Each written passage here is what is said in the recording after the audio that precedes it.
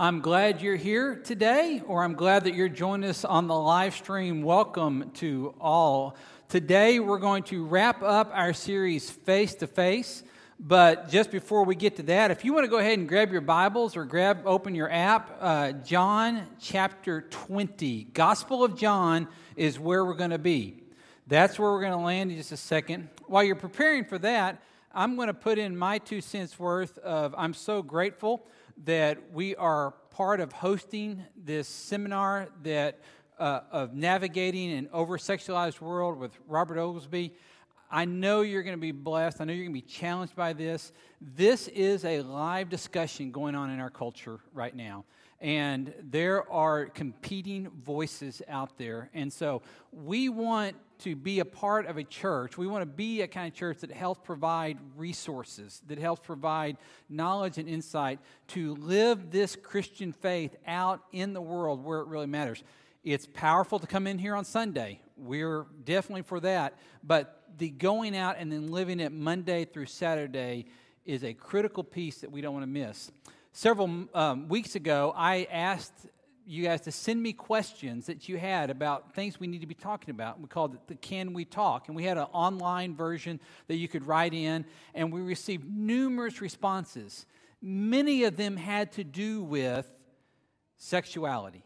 And so this is one of the responses. I'm so grateful for Justin for leading the way and bringing this to us and making this happen today. But we're responding to some of those with providing an opportunity for Robert to share this material. Second thing I want you to know about is this. We wrap up the series today. In 2 weeks, we launch into a beginner's guide to church, and we're going to be working through the scriptures of 1 Corinthians, and we're going to be providing making our scripture journals available, and I want you to be present for that. I want you to be inviting someone for that, because we're going to learn what it means to live out a resurrected life in this world.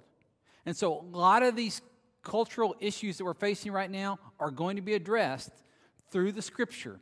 And I guarantee you right now, you're going to think that I worked out some agenda, because 1 Corinthians is going to be so relevant to our world today and what we face both individually and as a church together.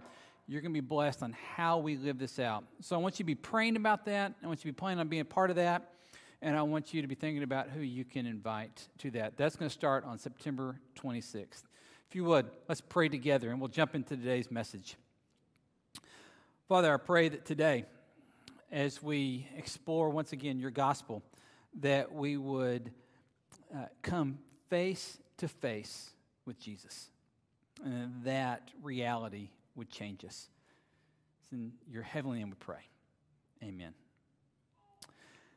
We've been looking each step of the way through this gospel. We've been looking at people, ordinary, average people that are real, that are coming face to face with Jesus. Last week, we looked at a man named Lazarus who Jesus rose from the dead, and we realized in that study that Jesus actually came face to face with death in that. And I just want to encourage you, if you're experiencing a season of loss or you're in some form of grief right now, I want to encourage you to go back and hear or watch that message, because I had several come up to me afterwards that were expressing they're in that kind of season right now. And they're dealing with a death, or dealing with grief, or they're dealing with a loss of somebody that they love deeply, and they found that message to be particularly encouraging. So I want to invite you to go do that. But each step of the way, we're looking at people that are encountering Jesus, and what we're saying is this is an encounter with God in the flesh. This is a real encounter that makes a real difference. And today we're going to wrap it up with somebody that you've probably heard of before, because he gets an unfortunate nickname. And the nickname is Doubting Thomas.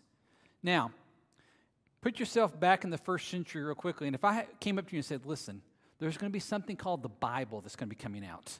It's going to go around the world. It's going to be a worldwide phenomenon. And you can be in the book. You would be on board with that until I said, and we're going to give you a nickname. We're going to call you the one who doubted. So for all of history, you get that.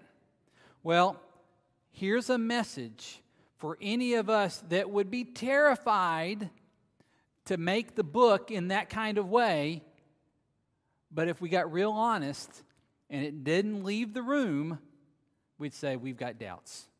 And so if that describes you, there's a word here for you today. So John chapter 20, verses 19 is where we're going to start. This is right after the crucifixion. This is right, there's been about 3 days since the crucifixion's occurred, and Jesus has gone to his death.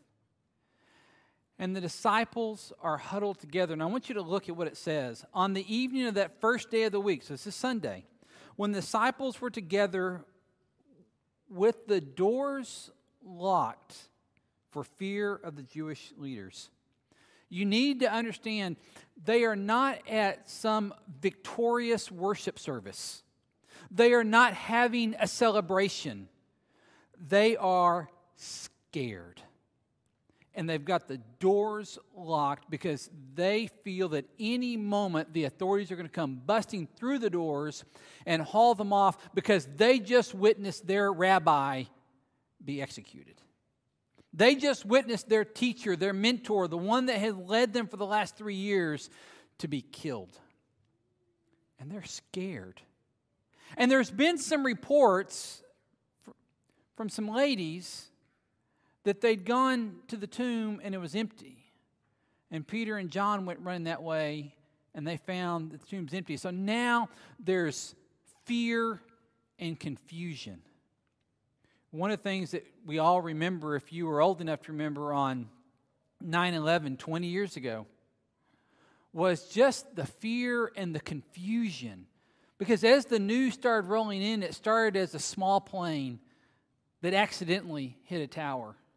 And then it became 2 planes that hit the tower. And then rumors of the Pentagon being hit. And then some plane that we can't account for perhaps goes down in a field in Pennsylvania. And the news reports were just all over the place at first, trying to figure out what the truth. And we had fear and we had confusion, and they call it the fog of war. Well, these guys are in the fog of war. And they don't know what to believe. And so here they are gathered together, and they've got the doors locked. And they're unsure because even though Jesus told them in as plain of language as he possibly could have, they're unsure that they can at this moment believe in the resurrection. See, it's really different for us right now because we look back and we can read the whole story, right? And we can see it coming because we live on this side of it, and we know the outcome. And whether you believe it or not, you at least know how the story goes. Well, that wasn't their understanding at this particular moment. You have to understand that on the 3rd day, when he was supposed to rise again, and he told them he would, none of the disciples went out and stood by the tomb. They didn't have a countdown. 10, 9, 8, 7. Cue lights, start the music. Fog machine. I don't know. Maybe there's a fog machine. And then the stone starts to roll away and ta-da. I mean, it makes good stage production, but none of them expected that. See, what I love about this moment, and this is a quote from Andy Stanley, he says this: nobody expected nobody.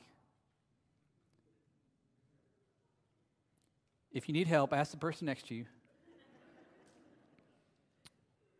You see, they were like us. The resurrection was outside of their thinking at the time. So they're afraid and they're confused. So into this scene steps Jesus. And look back in our thing. Jesus came in. He came into locked rooms, stood among them, and said, "Peace be with you." Now, this is what you would hope somebody would say when they appear in a locked room all of a sudden. Peace be with you. Why does he need to say that?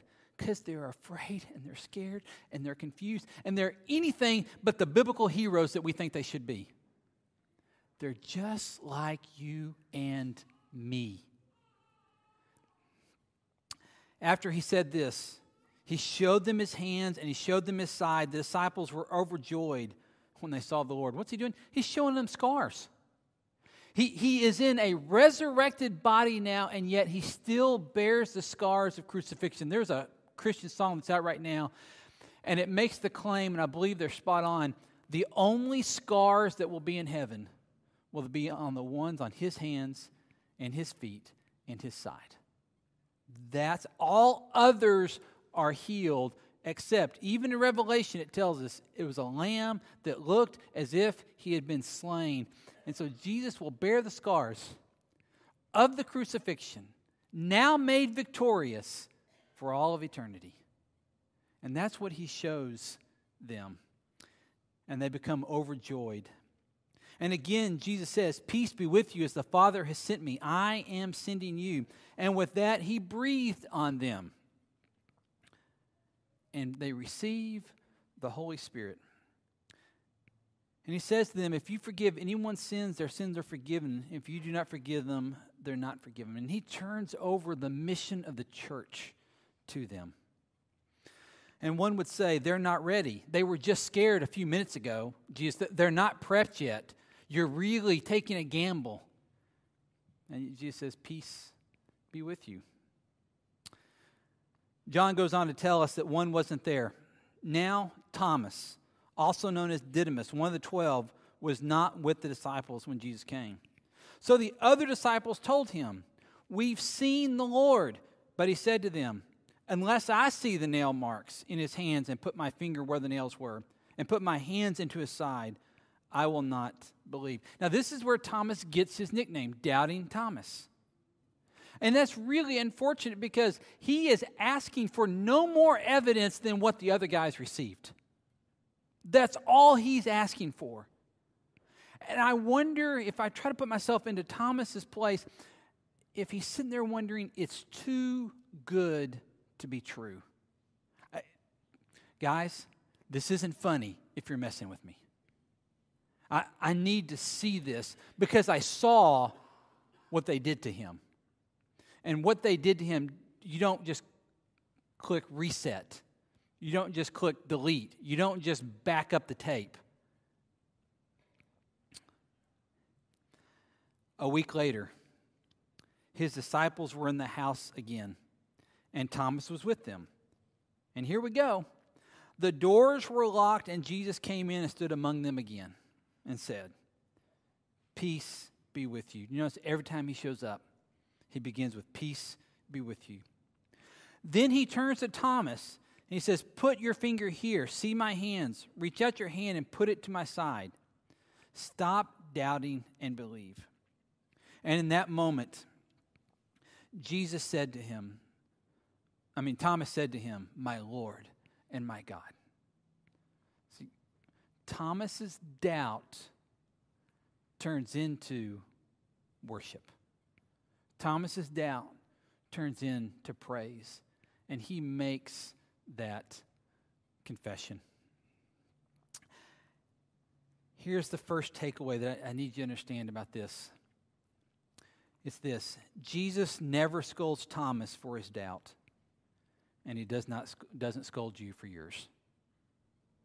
You read all through the story, there's never a time where Jesus shakes a finger and says, "What were you thinking? Why did you not think I could pull this off? Why did you doubt?" He never scolds him. He keeps coming back with, "Peace be with you. Peace be with you."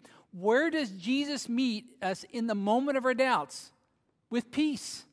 Peace be with you. Just like Thomas and just like yours, and whatever doubt you wrestle with, Jesus is big enough to handle it, and he does not come along and scold you for it. He does not doubt you because you doubt him. He does not have his relationship with you based on any questions that you may have about him. What he brings is, "Peace be with you." Then Jesus says this: "Because you've seen me, you've believed." Then he says, "Blessed are those who have not yet seen and yet have believed." And then John puts this line in. He says, Jesus performed many other signs in the presence of his disciples, which are not recorded in this book. He's basically saying, there's a lot more stuff that I haven't put down yet. But these, the things that I've told you already, are written that you may believe that Jesus is the Messiah, the Son of God, and that by believing you may have life in his name.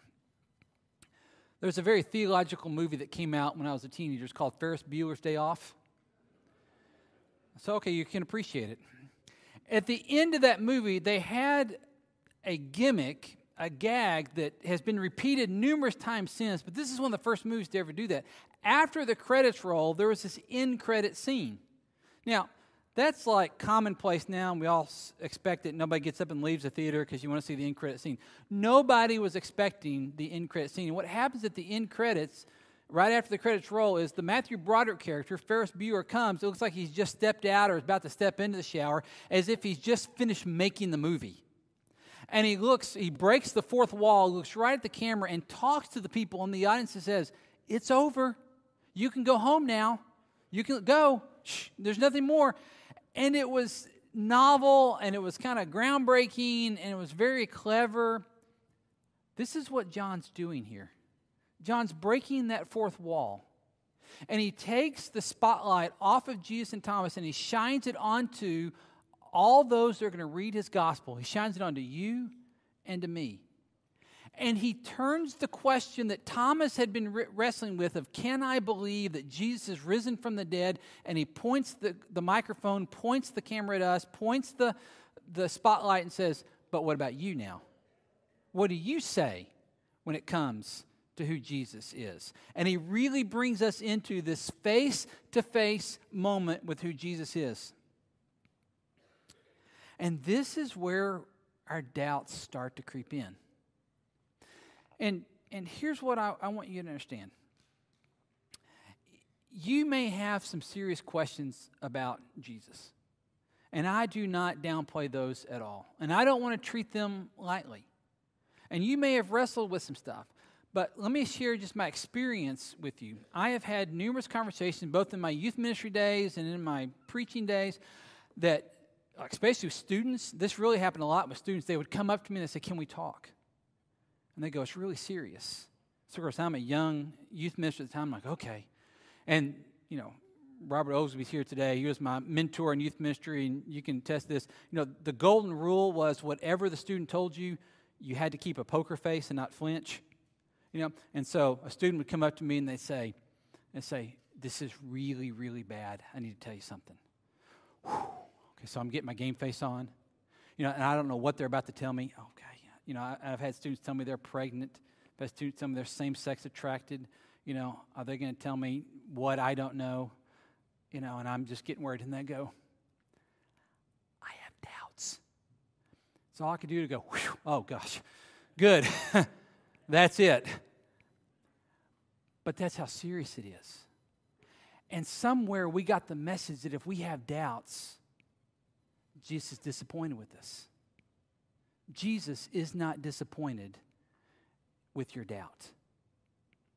And some of you have some really good questions.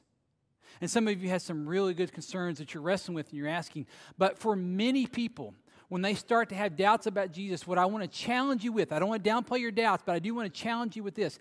Are your doubts about some peripheral issue? Can I trust the Bible? Where did the dinosaurs go to? What happens with marriage in heaven? Lots of good questions. How do I rectify the archaeological evidence with Scripture? There's some great questions out there, and I'm not downplaying them, but they're not the central question. See, Thomas believed everything about Jesus up to a point. Do you understand that?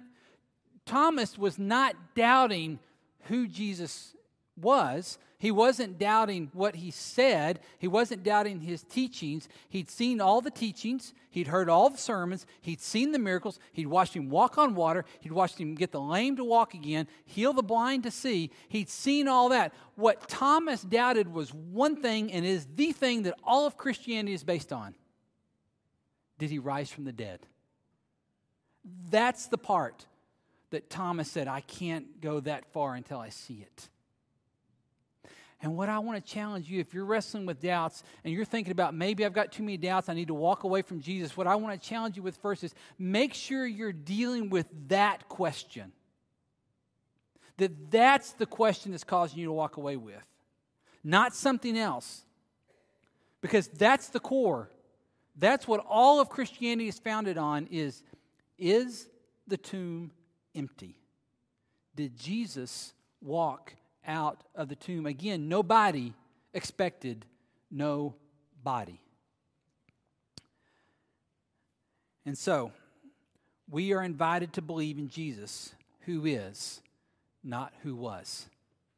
Not a historical figure, not a nice teacher, not somebody that said some nice things, that lived a nice life, did some nice things, but was misunderstood, and so he's crucified for it. The invitation that causes Thomas to fall on his face and say, my God and my Lord, is to this belief that Jesus is alive and Jesus is present. So the last takeaway is this, and then we'll close. If Jesus is who he says he is, and he did what he said he was going to do, then you are who he says you are. When you come to believe in Jesus, your identity is completely redefined. Because if he is who he says he is, he's the Son of God. God come in the flesh to be among us. And he did what he said he was going to do. Go to the cross, die, and rise again on the third day. That's what we've got to deal with. And if he can pull that off, then he gets to call the shots. And therefore you are who he says you are. Not who the world says you are.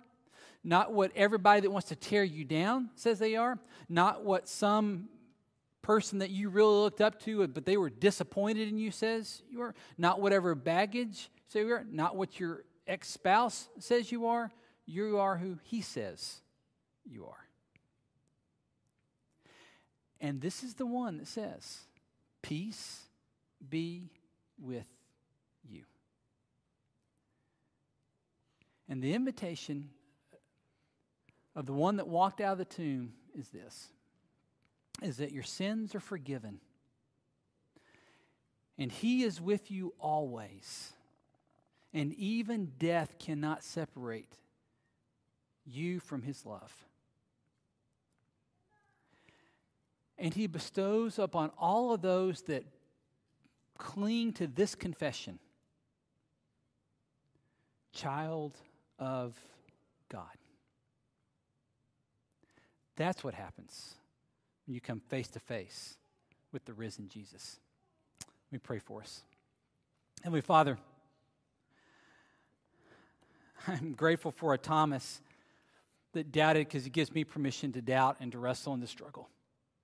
So, Father, I pray for anyone that's here that's wrestling with the same, that's struggling with questions that they have, that I would pray that in a very tangible way you would show them that you are bigger than all the questions. You're not disappointed with the questions and you can handle them. And then, Father, you would ignite in each of us a rock-solid conviction that the tomb is empty and Jesus is alive. Father, may we be a church that gathers around that call. And we are bold in that. Father, would you let that guide us this week? It's in the name of Jesus that we pray. Together we say, amen.